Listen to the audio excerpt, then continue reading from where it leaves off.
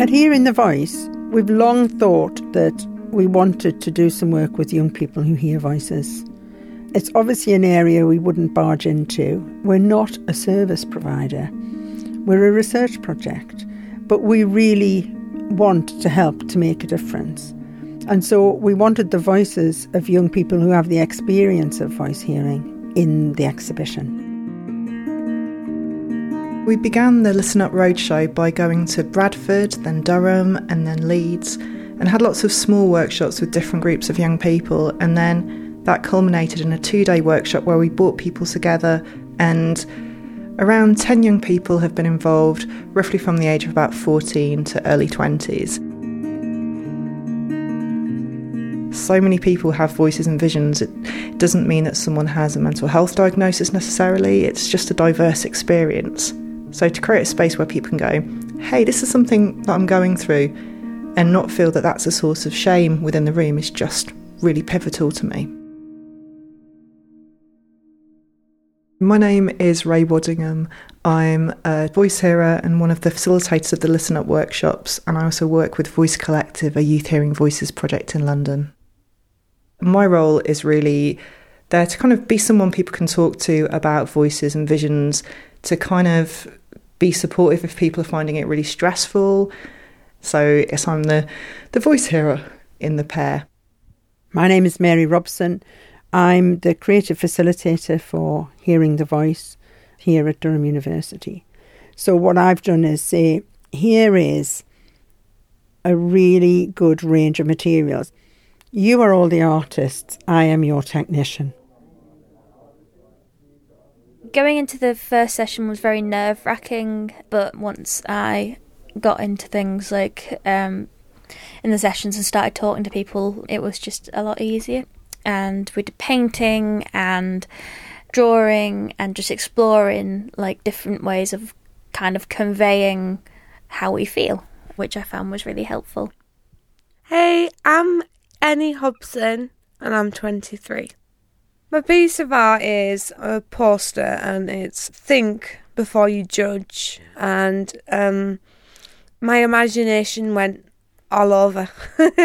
So all my experience of voices just went down on the paper. Hi, I'm Imogen Godwin. I'm 19 and I'm a spoken word poet and blogger. It was such a relief to make the pieces. It felt like amazing just to kind of let it all out and be in the strange situation where you could ask for any materials and they would appear, no questions asked. I was in a CAM psychiatric unit for a year when I was 17, and throughout my stay I was the only one who experienced voices like I did, and it was a really lonely experience actually.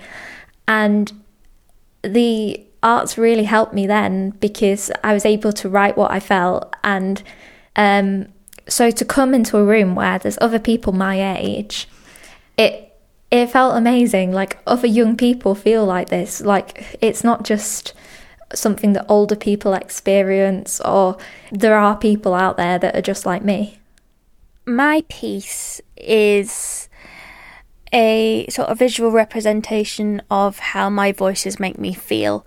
There is the slightly colourful figure in the middle and the 3 black figures and the white figure, which kind of encircle and loom over the middle piece. We work a lot to do with like the issues that we have like on a day-to-day basis, and we're trying to make it so other people who don't have voices and are just like normal, I put that in speech marks, who might not understand how we feel, because hearing voices is very, very personal, and it doesn't define who you are. It doesn't mean that you're some sort of psycho person and that you can't function. And I think that coming to these sessions has proven that for a lot of young people who have come and like given a lot of people confidence and, you know, made it so that they know that they aren't alone. It was amazing. I have never met anyone with schizophrenia type voices before, so it was great just talking about like how it affects different people, especially there's one moment in particular I remember. We were talking about televisions and how we can't watch TV because we think the TV is talking to us. And we shared that as a common trait, and we spoke to each other how to cope with listening to the TV and not listening to the voices and not being frightened by them. My two pieces are made from smashed mirrors. I've come to terms with the fact that I've given myself a lifetime of bad luck, if you're superstitious, because it's for artistic purposes, and I think that's a pretty good license to smash mirrors. I thought about what I would like to say in the piece, and one, I decided that I would use a Groucho Marx quote that I really, really love, and it's, "Blessed are the cracked, for they let in the light." I thought that was really quite relevant because, well, it just sums up having a mental illness, really. You can have really positive experiences despite your illness, and sometimes you can surprise people and challenge their misconceptions. The other piece, I decided that I wanted to write something personal, and I wrote, "The pieces stay together because they have to. They don't work together quite the same though. We are all still me. We just got splintered into other things too." And really that was me talking about trauma and survival and dealing with having yourself in your body, but also other people too sometimes. I've made art that really made me understand what the different voices were and why I had them, and which ones were friends and which ones were not friends. And I have a type of schizophrenia where I black out and I dissociated it, and Rai, she helped me come back in the room, and it was the first time that I've managed to use paper with textured letters, and she got me to feel them and trace them, and slowly and surely I came back to the room, and it was the first time that's ever happened. I was ecstatic. I cried when I came back through. I think there's something really special about art, to do something with your hands, to kind of actually say more than you can say with your mouth, to create something and then look at it and then maybe talk about it or talk while you're doing it. But it feels kind of maybe both less threatening to create something, but also for me allows this real deep thing to come out. You know, the thing that maybe you couldn't speak about if you tried to put it into words. I think using art and encouraging creativity can really help young people deepen their understanding of their experience.